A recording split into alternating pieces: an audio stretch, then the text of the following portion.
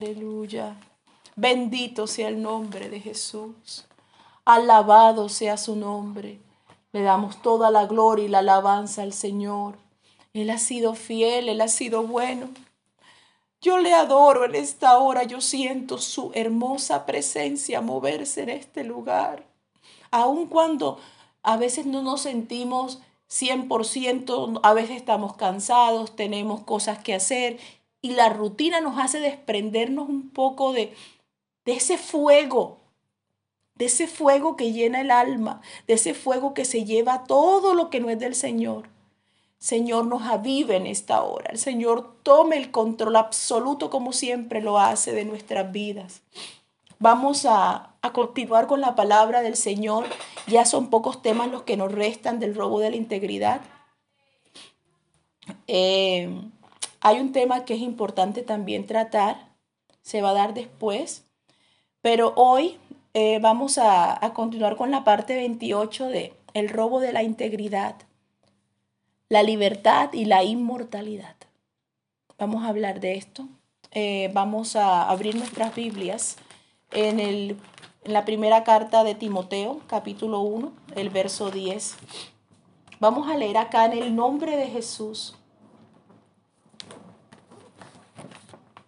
Creo que es segunda de Timoteo. Segunda de Timoteo. Vamos a leer capítulo 1, verso 10. Vamos a leer en el nombre de Jesús. Dice así la palabra de Dios. Pero ahora ha sido manifestada por la aparición de nuestro Salvador Jesucristo, el cual quitó la muerte y sacó a luz la vida y la inmortalidad por el Evangelio. Aleluya, qué precioso, qué hermoso intermediario. Ese Señor Jesús que vino a interrumpirnos la tristeza, a interrumpirnos el curso que llevábamos para darnos un vuelco a la vida. No se ha visto nunca antes en la historia, no se ha visto nunca antes en el mundo que un drogadicto cambie 100% y llegue a ser una persona restablecida completamente y gobernada por el poder del Espíritu Santo y cambiada completamente al punto de no probar más nada, ninguna droga o alguna cosa así. Solo el poder de Dios puede hacerlo. Los psicólogos dicen que a ellos hay que quitarles la droga gradualmente porque les puede dar un infarto. Pero cuando llega el Espíritu Santo, ¿a dónde se mete el Espíritu Santo? Al corazón del hombre y lo sana. Lo sana que ya la persona no tiene necesidad de correr a ninguna otra cosa. Y esa es una sola adicción de muchas que hay. Generalmente nosotros en nuestra mente tenemos como un estante y en ese estante clasificamos las cosas y ponemos lo que sí, lo que no, lo que tal vez. Y eso lo hace la conciencia de uno, lo que uno considera mal, lo que uno considera bien, lo hacemos hasta con las personas. Hay unas personas que están en el estante personal nuestro, son personas convenientes. Hay otras que no son convenientes, están en el otro estante. Hay otras que están de pronto ahí intermedio porque no se sabe, ¿sí? Y eso es algo que le pasa a todos los seres humanos. Hoy vamos a hablar de algo que perdió el hombre desde el Edén y fue la libertad y dos cosas que perdió, la libertad y la inmortalidad. Desde el primer momento en que el hombre pierde, al hombre, imagínense que el hombre tiene un bolso donde guarda sus riquezas. No solo le robaron la riqueza, sino que le hicieron un hueco al bolso. Y cada cosa que mete ahí, ¿qué pasa? ¿Cierto? Por eso es que la cosa que da siempre curiosidad a la gente cuando dice, yo compro, yo gano buen dinero y se me va el dinero como agua. Y ningún dinero alcanza. Sea que la persona gane el $1,000,000 o gane el $1,000,000 de pesos, nada le alcanza. ¿Qué nos dice la palabra? que la bendición de Jehová es la que enriquece y no añade tristeza con ella. Entonces, con este ejemplo lo que quiero traerles es lo que le pasó al hombre. No solo le robaron, no solo perdió en el Señor, sino que también, una vez habiendo perdido, ¿qué ocurre? Llega y le hacen un hueco a su bolso. Se le perdió y lo poquito que puede recuperar en un momento más lo va a perder. Porque no tiene solución. El pecado le vació la cartera y se la rompió. Nada puede hacer. Y desde ahí hubieron más heridas. El pecado dio una herida inicial al hombre en el Edén. Y el hombre comenzó en la siguiente generación a asesinar, a envidiar, a matar. Y ustedes saben cómo fue esa parte. Y el Antiguo Testamento está ahí por una razón poderosa. Imagínense nosotros sin el Antiguo Testamento. ¿Y quién es Jesús? Fuera más difícil de saber. Entonces no podemos desmeritar lo que el Antiguo Testamento dice, llamándolo sombras y cosas difíciles de entender porque están al alcance y se pueden entender. ¿Sí? Nosotros vivimos en un momento en que la gracia de Dios ha sido manifestada, pero el origen, ¿por qué nos la dio así de gratis? ¿Quién fue el que nos dio esa gracia? ¿Qué pasó antes? Está en el Antiguo Testamento. La palabra de Dios nos muestra con claridad que el hombre perdió la vida, pero seguía vivo. Les voy a dar un ejemplo antiguo, un ejemplo eso clásico de las generaciones pasadas, no sé si alguna de ustedes lo vivió, que le dicen y que, mira, te tengo un correazo prometido cuando llegues a la casa. ¿Se acuerdan? Y se quedan porque se portaron mal en la calle o hicieron algo. Bueno, yo no lo viví, a mí eso duele mucho, yo me portaba bien. Pero sí, o sea, le dicen, te la tengo prometida, apenas pueda te lo doy. Imagínense que el papá le dice al hijo así, y el hijo llega a la casa preocupado, y apenas llegan a la casa, él quiere esconderse, pero ve al papá tranquilo. Y de pronto ve el papá que se saca la correa y sale corriendo y, ¡uy, Dios mío, qué fue esto! Y se queda mirando al papá, el papá, me estoy solo cambiando la correa, me voy a poner la negra, estoy dejando la marrón. Ah, ¿será que se le olvidó? Y al día siguiente otra vez, no te olvides que tienes un correazo prometido. Y de pronto sale y otra vez con una correa en la mano. No es que estás correa y sale con varias correas. Ay, ahora sí me va mi papá a dar duro. No. Es que estoy sacando las correas viejas. ¿Cuál es tu problema con las correas? Pero eso sí, te tengo un correazo prometido. Imagínese eso. Y van pasando los días. Y cada vez que ve correas o ve, mi papá me va a dar un correazo. Y ahora, ¿cierto? Y de pronto ya llega un momento en que el muchacho dice, pero dámelo de una vez y quítame esta angustia. Quítame este dolor. No quiero estar con esta tensión. Dame el correazo, ¿cierto? Porque no queremos estar así. Se siente uno con la tensión y que de que viene ese mal paso, que ya el muchacho termina pidiéndolo. Entonces, ¿ves? ¿Ves lo que se siente estar en problemas y saber que estás debiendo? ¿Ves lo que es saber que tienes algo inminente contra ti que nadie te lo va a evitar y saber que en cualquier momento va a pasar? Bueno, así le pasó a Adán. Cuando Adán, usted lee en la Biblia, dice, de todos los árboles del huerto podéis comer, mas del árbol de la ciencia y del bien y del mal no comerás, porque el día que de él comieres, ciertamente morirás. Ah, bueno, listo, no voy a comerlo. Pero resulta que lo come. Bueno, no lo comió, se lo dieron a comer. Y comieron y cayeron en ese fracaso. Se levantó, como hablábamos la vez pasada, esa muralla entre Dios y él que más nunca lo volvió a ver. Uy, tremendo, duro, doloroso. Y es es duro, no es una cosa pasajera. Pero entonces cuando usted va a leer la Biblia, ¿alguien de ustedes sabe la edad de Adán? ¿Cuántos años vivió Adán? Adán vivió, a ver, bueno, yo les digo, Adán vivió 930 años. Y cada mañana que se levantaba podía ser el día de la muerte. Tenía a la muerte prometida. ¿Y por qué duró tanto si él le dijo que si el día que de él comieres 930, esto no tiene como mucho sentido? Sí lo tiene cuando tú lees que para Dios 1000 años es como un día y un día es como 1000 años. Y un día como 1000 años. Amén, amén. No alcanzó a Adán los 1000 años.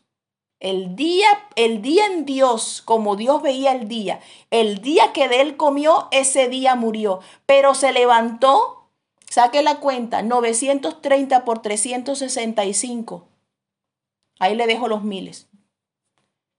¿Cuántas mañanas vivió Adán sabiendo que era un pecador y que ese podía ser el día de la muerte? ¿Cuándo pararé? ¿Por qué no me lleva? ¿Por qué todavía me tiene aquí? Yo me busqué esto. A mí me está pasando esto. Esas fueron las consecuencias. ¿Sabe de qué? De la mortalidad. Una cosa, ya hemos hablado de esto antes, una cosa es vivir y otra cosa es existir. ¿Sí? Existir es ocupar un lugar en el espacio. Por ejemplo, ¿este lapicero vive o existe?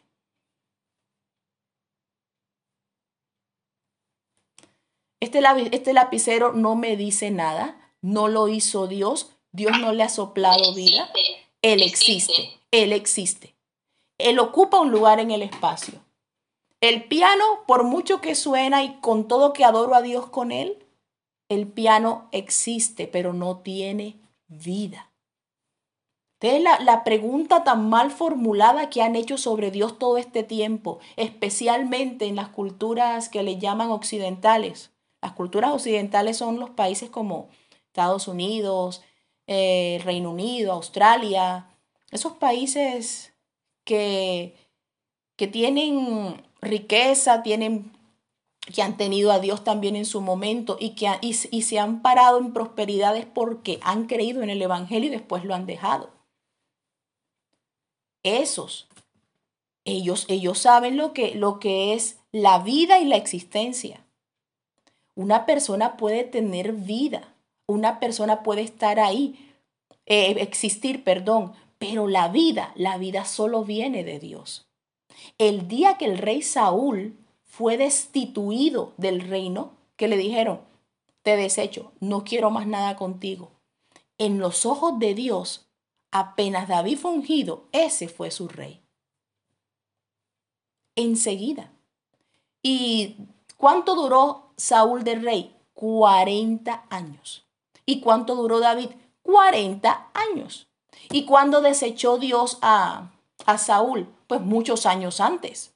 ¿Y por qué seguía siendo rey? Porque su reinado humano podía existir, pero para Dios no vivía. Las personas que se ponen a levantarse contra Dios como lo hizo Saúl. El pecado de Saúl fue de desobediencia, no a los hombres. El pecado de Saúl fue un problema que le trajo mortalidad espiritual porque el pecado de él fue hacia Dios, contra la santidad de Dios. Le mandaron que hiciera algo que le está causando problemas a Israel hasta el día de hoy. Le dijeron, te doy potestad de que acabes con el espíritu de Amalek. Ve al pueblo de Amalek y acaba con todo, no dejes nada. Uy, pero eso suena como fuerte, suena... Estoy contando lo que dice la Biblia. ¿Sí? Fue así. Pero ¿por qué el Señor toma una decisión así? ¿Sabe por qué? Y habla de los que cometen hechicería, también en la ley de Dios. Y son partes de la Biblia en que la Biblia es tajante y dura con los que practican esas cosas. A la bruja, quémala. Quémala, sácala del campamento y quémala, porque contamina a tu pueblo. ¿Y por qué Amalek? Porque Amalek era un pueblo que sacrificaba niños y mataba a esa posesión de Dios, a esa posesión eterna de Dios, esos niños. Y los sacrificaba en altares y quemaba a los niños. El Señor estaba hasta aquí con ellos, les dijo, no, llévatelos a todos, ya nada sirve. ¿Cómo se acabó Sodoma? ¿Cómo Sodoma alcanzó tal nivel de mortalidad espiritual? Que el Señor, que Abraham intercedía a Dios por ellos, por ejemplo, y decía, pero Señor, si hubieran tantos justos, 50, ¿perdonarías? Sí, perdonaría. Y si hubieran 45, Abraham le hizo una muy buena oración de intercesión y un buen conteo descendente de 5 en 5. Si no sabe matemática, ya aprende conteo descendente de 5 en 5. Y no encontró ningún justo. ¿Y por qué se llevó a toda Sodoma así? ¿Por qué la acabó así? ¿Qué pasa en los pueblos normalmente? Cuando la maldad, cuando un foco de maldad se manifiesta, ya los que practican la justicia saben que no pueden permanecer más en ese lugar. Entonces se retiran y vienen otros que sí tienen comunión con esas cosas y sí las practican y las aprueban, y esos hacen una comunidad y viven juntos. Por eso fue así. Por eso es que uno tiene que cuidar su vida espiritual de todo foco de pecado, de todo, porque uno se cuida, bueno, sí, la fornicación, que porque es verdad, cuando la fornicación se admite en una casa, se admite y no se restaura la persona, los demás miembros tienden a seguir el mismo patrón, porque eso es una contaminación espiritual que con el tiempo se va manifestando, que ataca a las siguientes generaciones si no se frena. El pecado es una carga que le ha traído mortalidad al hombre. Imagínase al hombre como un muñequito y se lo voy a dibujar. Voy a hacerle el dibujo de más o menos cómo se ve el hombre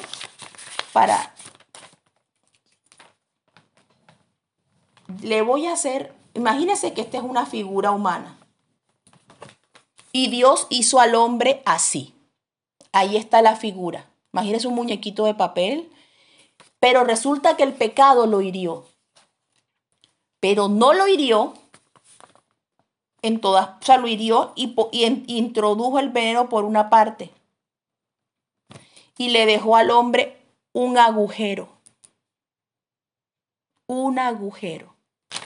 Y todos desde Adán tenemos ese agujero en el alma, un hueco espiritual. Y entonces, ¿qué pasó? Las fuerzas de maldad se ordenaron y comenzaron a coger ganchos con diferentes tipos de pecado para poder enganchar el alma de los que están heridos por el pecado, que somos todos. Por cuanto todos pecamos, todos quedamos ¿qué? Destituidos de la gloria de Dios. Por eso es que siempre hay un gancho, una debilidad humana que nos ataca. Todo creyente tuvo una debilidad que lo separaba de Dios y que le costaba hacer que se entregara. Hay mujeres que me cuentan, hermanas, mi debilidad eran las joyas. Yo iba al culto la primera vez que me bauticé y cuando volvía del culto, yo me ponía las joyas otra vez para mirarme en el espejo. ¿Se da cuenta? Y después ya me las quitaba. Habían otras. Conocí el testimonio de una hermana que bautizaron en España, que tenía adicción al cigarrillo. Y dijo, y en el momento de bautizarse, Ese era su hueco en el alma, que se iba a fumar el último. Y los hermanos se ofendieron. ¿Cómo es posible que vaya a hacer eso? Sí, ya ahora sí me bautizo, porque es una adicción, está cautiva por eso. Y todos tenemos una forma de cautividad de la que tenemos que salir. Y Dios nos llama a salir de ella. Ella hizo lo que hizo, pero usted sabe una cosa, uno se indigna, uno se molesta, pero Dios es Dios soberano y Él no necesita las manos para retirar al poderoso. Los reyes pasan y Dios solo los ve pasar. Él no tiene ni siquiera que meter mano en eso, porque todos tienen los días contados delante de Dios. ¿Qué pasó? Esta hermana se fue a la casa. Algunos de la reunión me imagino que no querían ni llamarla hermana por lo que había hecho. Y se fue y se acostó a dormir con el último cigarrillo que también se iba a fumar. Mire la adicción. Y se acostó a dormir y cuando amaneció en la mañana se había quemado toda la habitación. Todo se había incendiado, hasta la cama alrededor de ella y todo estaba negro en cenizas. Y solo la parte donde ella estaba acostada fue la que quedó sana. Toda la silueta de ella quedó sana, pero todo alrededor se quemó. Y ella quedó en un pánico tremendo. Yo no puedo continuar, yo no puedo hacer esto, yo tengo que parar. Claro, ¿quién no? Lo que el Señor le estaba mostrando a ella era su propia vida, que ahora estaba en las aguas del bautismo, pero la vida que ella tenía por el cigarrillo estaba igual de quemada como el cigarrillo que se estaba fumando. ¡Qué maestro es Dios! No hay enseñador semejante a Él, dice la palabra. Es que no hay quien enseñe como Dios. Las personas existen, como les decía, y uno no puede ser un cristiano existente. ¿Qué es un cristiano existente? Uno que va a la iglesia, uno que va y tiene los cargos y cumple con todas las responsabilidades de los cargos y se atreve a poner en poco, ay, ese hermanito tan irresponsable, yo no sé, yo voy a tener que llevar a cargo esto. Y se mete a la vez un espíritu de arrogancia sobre la existencia de ese hermano solo porque le hizo un trabajo a Dios. ¿Sabe qué dice la palabra? Que nuestras buenas obras son como trapo de inmundicia delante de Dios. Y entonces, ¿qué le toca a uno? A uno le toca correr a su presencia y dice, humillaos bajo la poderosa mano del Señor y Él os exaltará cuando fuere tiempo. Delante del Señor tenemos que vivir humillados y con temor. Cuando nos humillamos delante de Dios, cuando tenemos el temor de Dios, porque se me había olvidado, el huequito tiene solución. El único que puede llenar el vacío del hombre es Jesucristo. Pero en su manifestación en carne, Él vino a la tierra a entregar la ofrenda por el sacrificio de nuestros pecados. Eso vino a hacer. Pero cuando ya se volvió a los cielos, dijo, no os dejaré huérfanos, vendré a vosotros. Y descendió como Espíritu Santo a llenarnos el alma, a llenarnos el corazón, a llenarnos la vida. Y cuando tú estás lleno del Espíritu Santo, el huequito se tapa. Aleluya. No hay pecado, ni garfio, ni gancho que te enganche, porque está lleno del Espíritu Santo. Esa es la razón por la cual te vuelves un cristiano viviente, no uno existente. Como tu Dios es viviente, entonces tú eres viviente. No eres un cristiano viviente porque subas al altar y seas mencionado en una organización. No eres viviente porque llegaste y hiciste un gran trabajo y ayudaste y contribuiste a hacer el sembremos, las lecciones de los niños en la iglesia y eso te hace, wow, tiene renombre. Que los hermanos te reconozcan, ok. Pero no busques eso. Busca más bien que te reconozcan en el cielo, que te vean de lejos y aún en harapos como le pasó al hijo pródigo, el padre amoroso. Allá está mi hijo, allá está mi hija. y corrió a la presencia de ese hijo para poderle rescatar la vida porque venía muriéndose. Dios se conmueve más con la oveja perdida que con las 99 que están ahí dentro del prado, que están en zona de confort y que aparentemente no lo necesitan más. El bautismo, la llenura del Espíritu Santo, todas esas experiencias que se viven por primera vez en la iglesia son solamente el primer paso de un largo camino que te lleva a los cielos. En cuyo camino pueden salir serpientes en el camino. En ese camino pueden salir enemigos, hasta enemigos que vivan y duerman contigo. ¿Y qué va a pasar con tu vida entonces? ¿Vas a dejar que la copa pare de rebosar? ¿Vas a dejar que la medida del Espíritu Santo se mengüe solo porque tienes algo importante que decirle a tu familiar para que no se meta más contigo?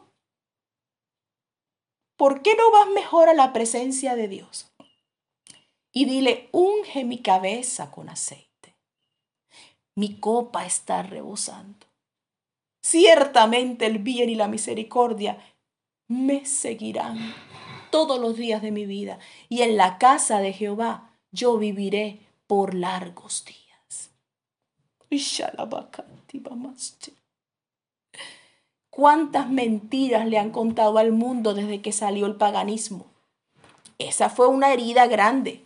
La del pecado al principio de Adán en las obras, en los actos, de la conciencia del pecado. Esa fue una herida. Pero ya levantarle un sistema al hombre mundial de creencias para que se olvide de Dios, para que sepa que de ahora en adelante para el hombre estar en la tierra le iba a costar. Tiene que pagar hasta por el agua que se toma, por la comida que come. Ese es un sistema humano montado, no por Dios. Por el gobierno humano, por esos hombres que se levantaron en rebeldía a someter, a esclavizar, a tomar lo que no era de ellos, a tomar las vidas de los demás. Levantaron mitos, levantaron leyendas. Por eso es que yo cojo esta palabra y yo la abrazo con toda mi fuerza, porque es que esta palabra es la palabra profética más segura. Por una razón, porque en ningún pasaje de la Biblia que yo me haya leído encuentro que me diga, cuenta la leyenda que yo no vivo de leyendas. Cuenta el mito acerca del sol. ¡No! ¿Cómo habla la palabra? ¿Cuál es la personalidad de la Biblia?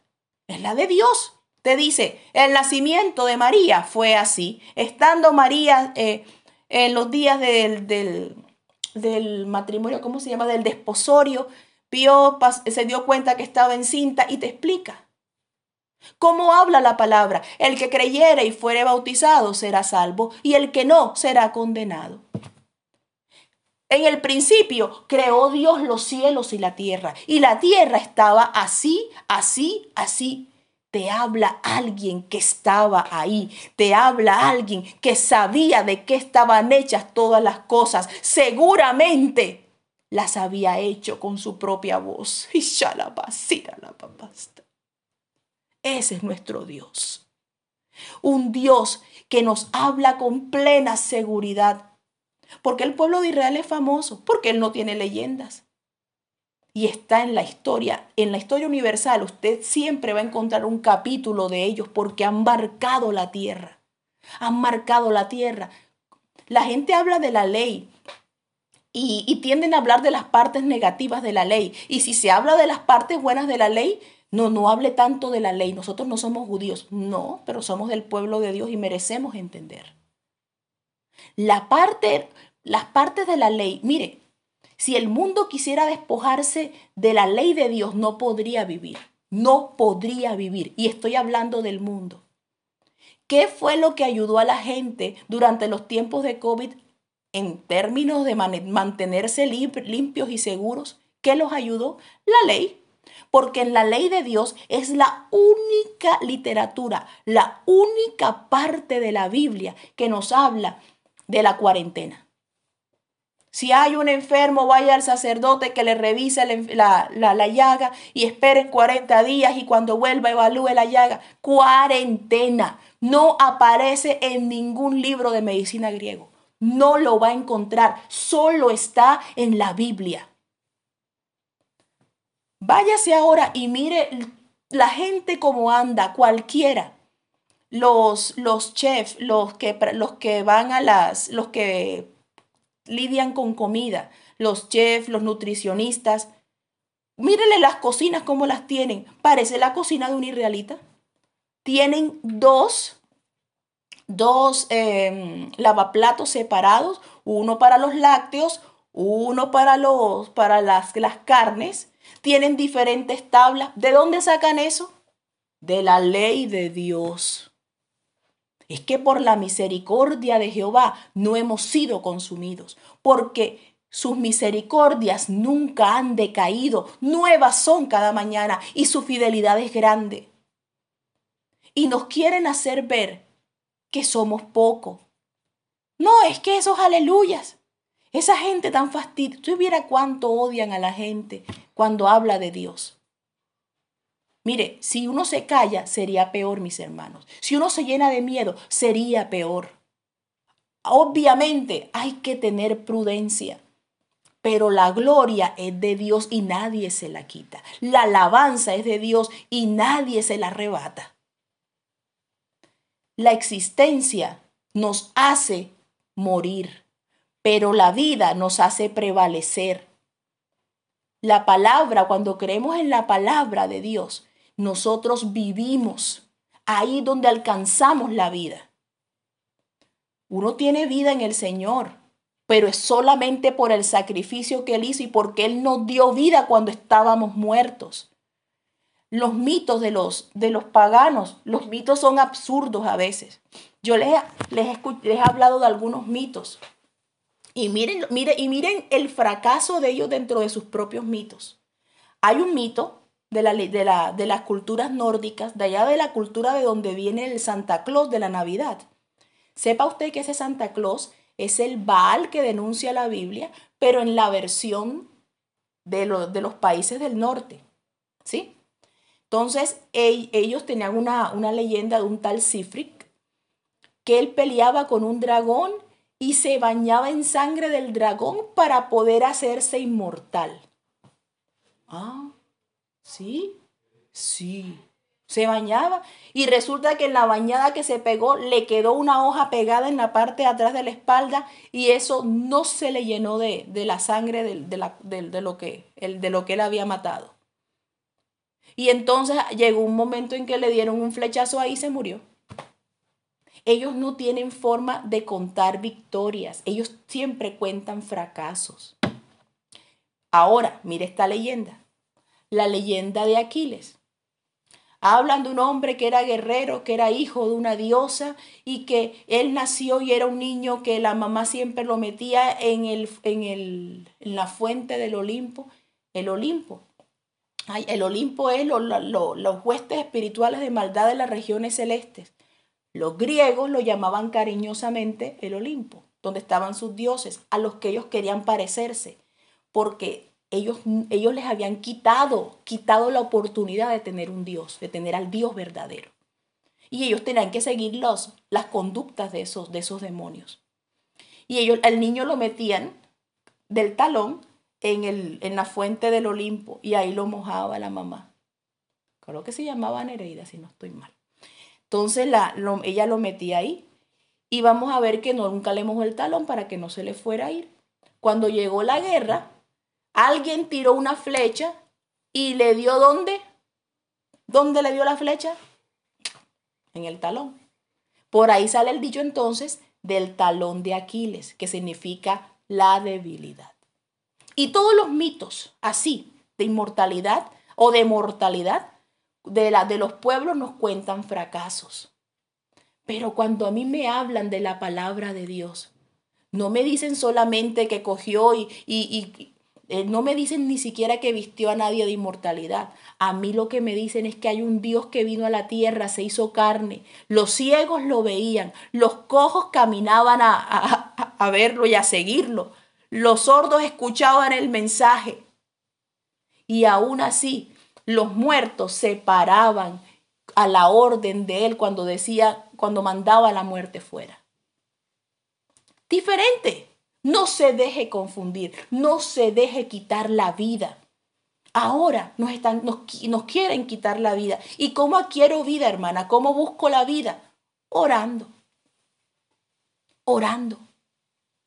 Mire lo que pasa con alguien que tiene existencia y que aparentemente tiene a Dios. Saúl era el rey de Israel. Ya volviendo al tema de Saúl. Y todo el mundo, el rey del pueblo de Dios, Saúl, claro.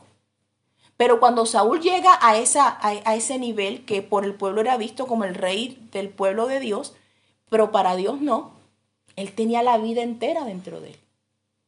La vida entera, pero no tenía a Dios. Y eso era un lamento. Cuando la presencia de Dios deja un vacío, las demás cosas malas entran a destruir. Por eso es importante que la persona se arrepienta de sus pecados. Porque si se arrepiente, tiene la posibilidad de levantarse. Este hombre peca y queda un espíritu maligno dominando sobre él. Un espíritu que solamente lo dejaba tranquilo cuando el sonar de la alabanza de un joven que tenía un corazón íntegro delante de Dios se oía por ahí. Y cuando él tocaba el arpa y cantaba esos salmos y elevaba esa alabanza a Dios, el espíritu ese no tenía nada que hacer ahí, se iba. ¿Por qué? Porque Dios, cada vez que tú adoras, Él acude a oír tu alabanza. Lo que para ti te parece insignificante. De pronto no cantas como los del grupo de alabanza, eso no importa. Dios te dio esa voz para que lo alabes. Dios te dio esa habilidad de cantar para que tú lo hagas. Y esa fue la que te dio. Tú no sabes que nosotros en nuestras cuerdas vocales también tenemos un código de identidad irrepetible como las huellas digitales. Todas las cuerdas vocales están diseñadas diferentes, todas. Cosa que cuando alguien se dirige a Dios, Dios sabe con exactitud el nombre de la persona que le está clamando, el nombre de la persona que le está hablando. Pero ya Dios no oía a Saúl, Dios oía a David. ¿Y cómo termina Saúl? Saúl termina miserablemente, fuerte, vigoroso, un cuerpo bien tratado porque era el rey, tenía lo mejor de lo mejor, pero no tenía vida. Por eso es que la gente termina suicidándose. Por eso, porque pierden la vida. Anteriormente no se oía, cuando había el movimiento del Espíritu Santo, no se oía que la gente se suicidara en la iglesia. ¿Cuándo? No, porque el Espíritu Santo echa fuera, cubre el huequito que tiene el hombre natural en su alma y cubre todos esos baches, y la muerte está aparte, la muerte está afuera. La muerte le toca conformarse con matar a los que ya espiritualmente están muertos, a los que solo existen. Porque ni siquiera la pobreza de no tener a Dios, que ni siquiera tu nombre es oído en los cielos porque no hay quien ore por ti. Muchos están viviendo esa tragedia aquí y no lo entienden. ¿Y cuántos mueren así a diario? Y otros que teniendo a Dios y conociéndolo, toman un camino, el camino de adorarse a sí mismo, de hacer lo que a ellos les gusta. Y voy a cantar esto y hay alabanzas que son desagradables delante de Dios. Desagradables. Desagradables. Un día el Señor me hizo correr a mí con una alabanza. Yo no sé, eso fue una experiencia muy, muy extraña. Estaban los jóvenes cantando y yo estaba arreglando el salón para escuela dominical. Y el Señor me hablaba y me decía, esa alabanza no me gusta. Y yo me quedé así, yo lo oí, claro, lo oí en el salón. ¿Ah? Y yo seguía limpiando. Y yo le he contestado, le digo, yo sé que no te gusta. Esa alabanza no me gusta. Y se me fue erizando la piel. Era una alabanza que habían hecho con reggaetón y la habían combinado. Y como son las alabanzas de adolescentes, porque ahora nos hemos atrevido a hacerle un repertorio al Espíritu Santo. Un repertorio donde hasta los niños lo saben. No, en la iglesia se comienza con las alabanzas rápidas y después ya para coger calor. Y ya después de eso vienen las suaves para allá, ya cogete más. Ya la gente sabe el patrón. ¿Usted cree que Dios merece ser tratado de esa forma?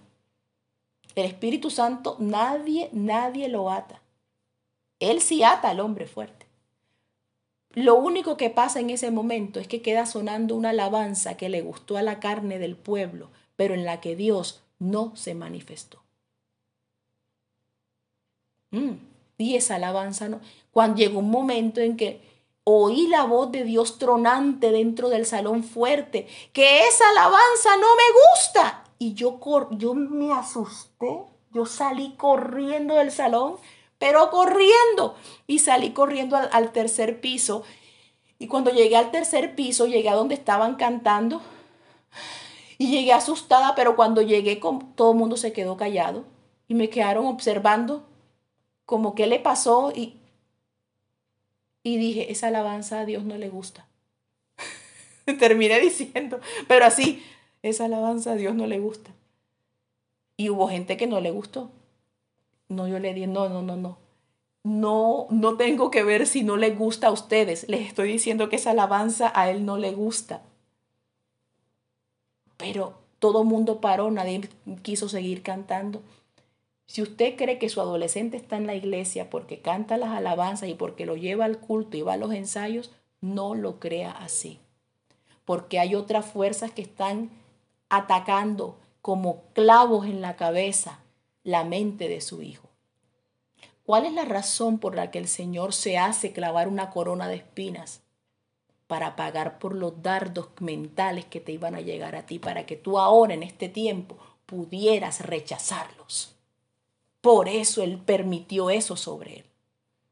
Para que tú fueras libre. Ya el Señor pagó por los dardos de maldad que te envían a diario para que tú tengas la fuerza de rechazarlos.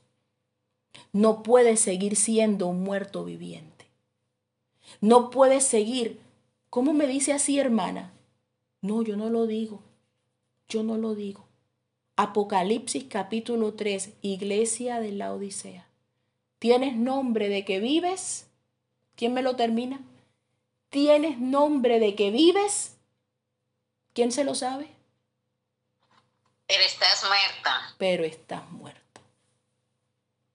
Y no podemos seguir así. El Señor ya viene. Hay una enseñanza que quiero darle forma y quiero dárselas algún día. El reloj de Dios. Israel usted conoce el reloj. Israel es el horario. Y el horario marca los ciclos más largos de la hora. La hora, de hecho. Ese es el ciclo más largo. Y la hora es la que más te define el tiempo. La hora. No, ni siquiera cuántos minutos. La hora. Cuando una persona quiere decirte algo, nos vemos en tal parte. Como a eso de las 4. Como a la 1. A la hora de almuerzo. La gente nunca dice, en el segundo del almuerzo. Eso no tiene sentido. No, en el minuto de la cena. Tampoco la gente habla así. ¿Qué dice la gente? A la hora de la cena. Bueno, sepa usted que el horario del reloj de Dios es Israel. Y cada vez que a Israel le pasa algo trascendental en su historia, nosotros como pueblo de Dios y el mundo mismo se tiene que preparar. Las cosas iban tranquilas y ha cambiado todo. Ahora mismo, usted sabe que ellos tuvieron un ataque recientemente y se podía ver cómo personas fueron víctimas de ese ataque aún habiendo salido del holocausto y del genocidio que ellos vivieron allá en la Segunda Guerra Mundial. ¿Se acuerda? Por los nazis. Y dice la Biblia, y no pasará esta generación hasta que esto acontezca. Se está cumpliendo. Se está pasando. La palabra de Dios ahora es que tiene vida.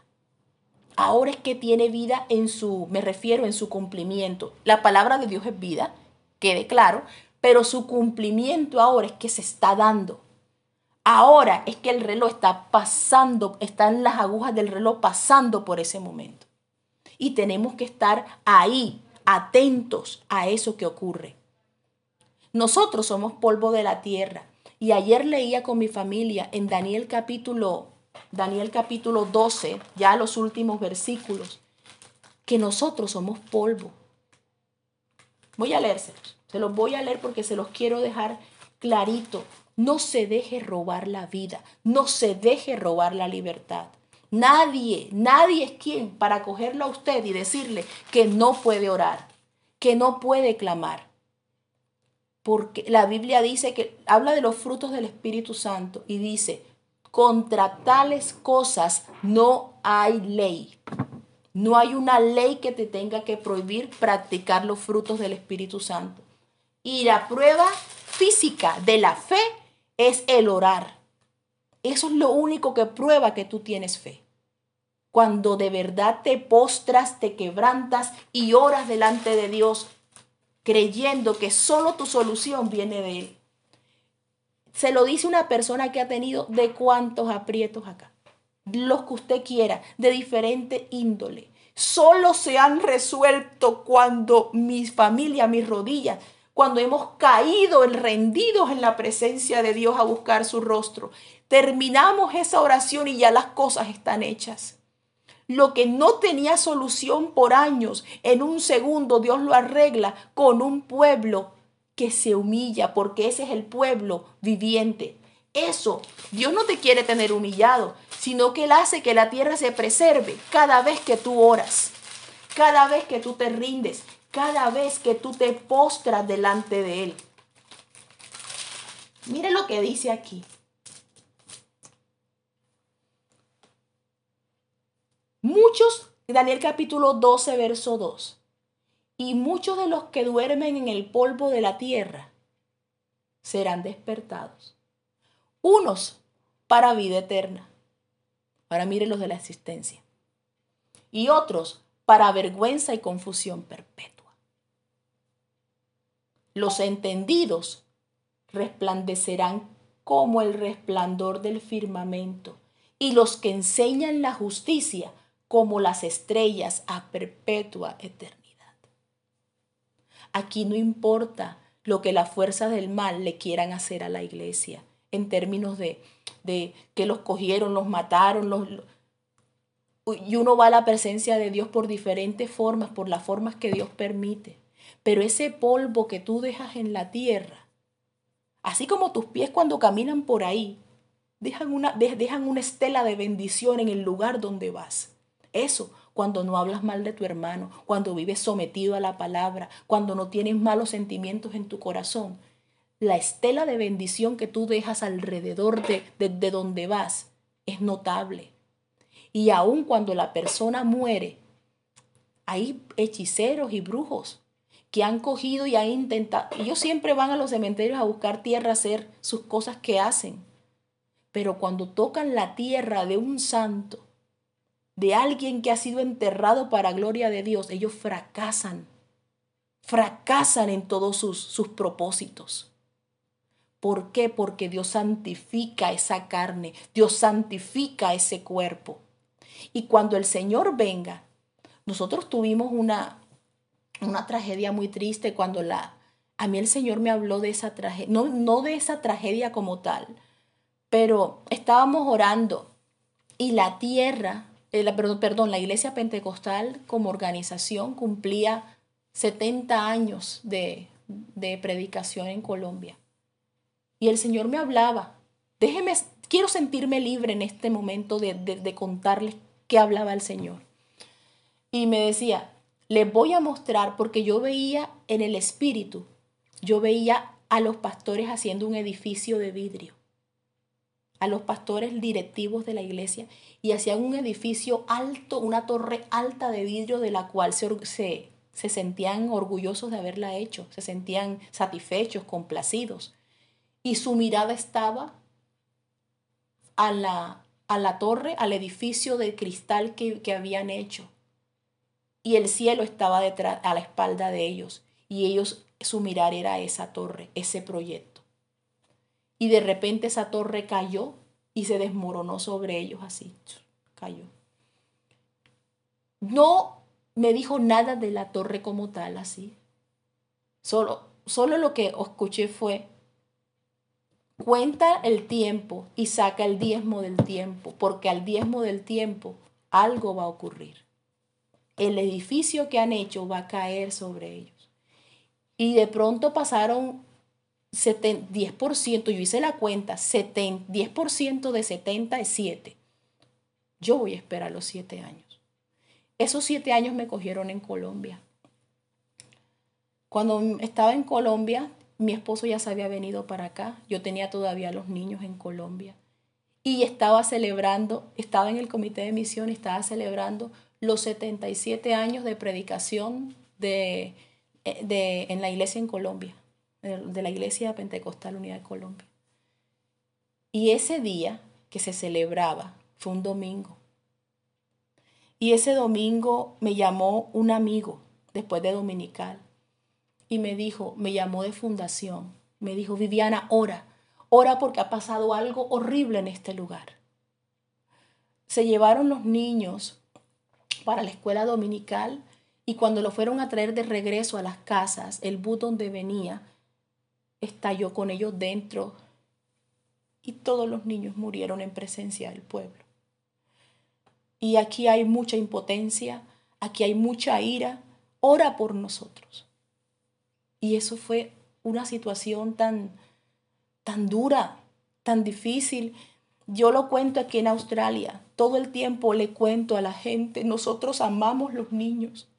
Nosotros vivimos por los niños. Y todo maestro de escuela dominical en Colombia que tiene un corazón de maestro lloró esos niños. Esa noche yo abracé a mi hija y a mi bebé. Y yo decía: Señor, gracias, porque yo puedo dormir todavía esta noche con mis hijos. Pero hay unos que están en ese lugar que no lo pueden hacer, ni siquiera pueden volverlos a ver. Hoy yo te pido en esta hora, Señor, envía lo que tú sabes enviar mejor. Tu gracia, tu misericordia. Y eso fueron horrores, fue horrible, fue una herida a todo un pueblo, a toda una nación. Fue algo que fue mundial y todo el mundo supo eso. Y son cosas que nos ayudan a acordarnos que a pesar de cómo pasan las cosas, hay un Dios que nos quiere preparados. Hay un Dios que nos quiere haciendo lo correcto. Hay un Dios que nos quiere haciendo lo que Él nos mandó a hacer: predicar el evangelio.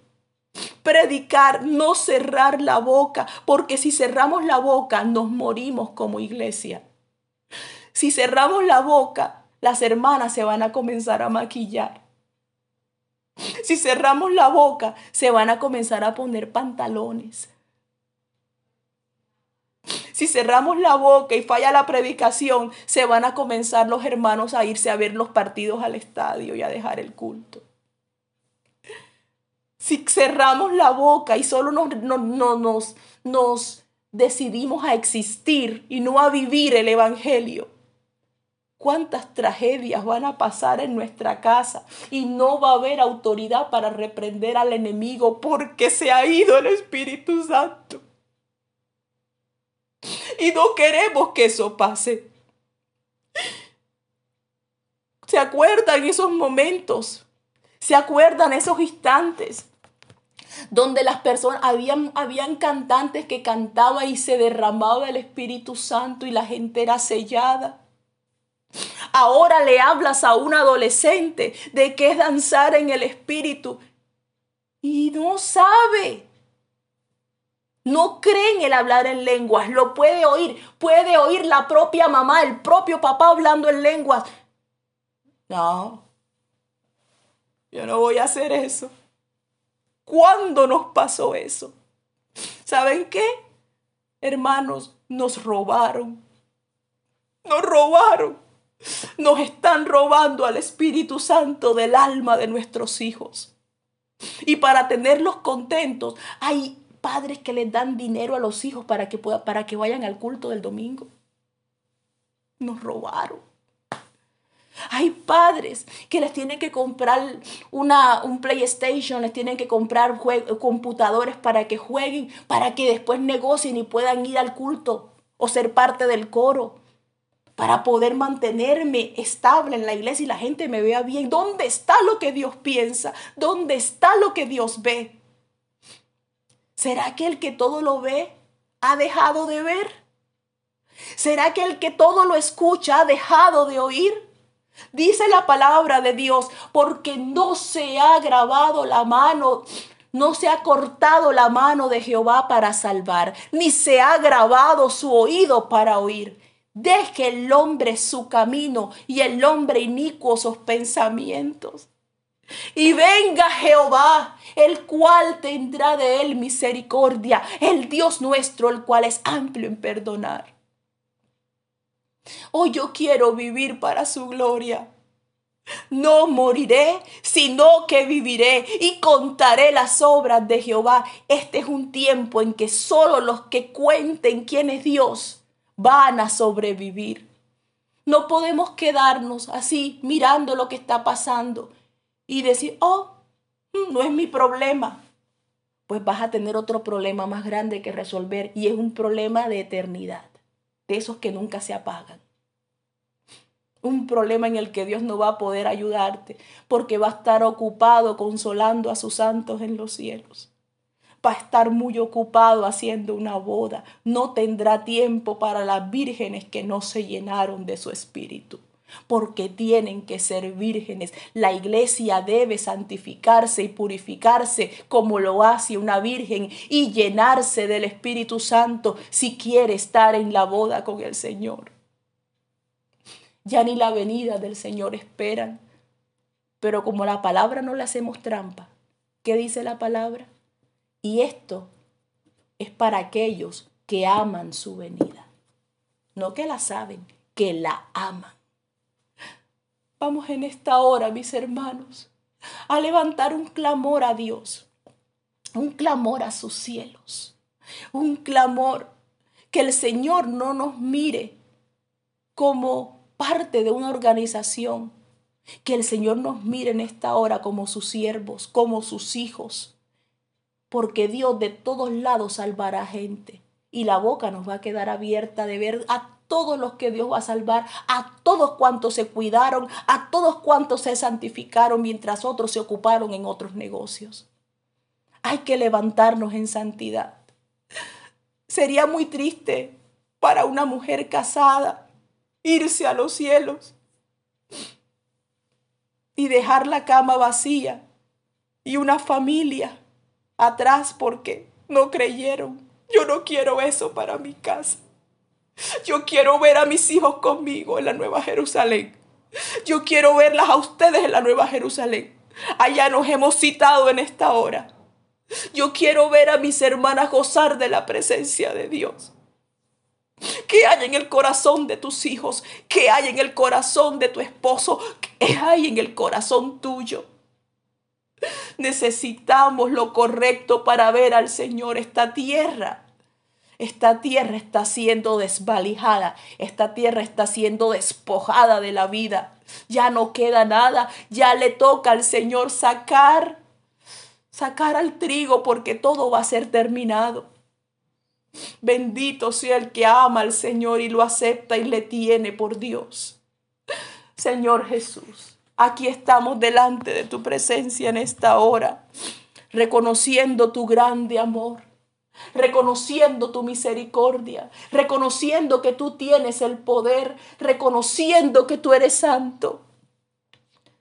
Dios, en esta hora, libértanos del ladrón. Libértanos del que nos ha quitado la fe. Libértanos del que nos ha quitado la vida.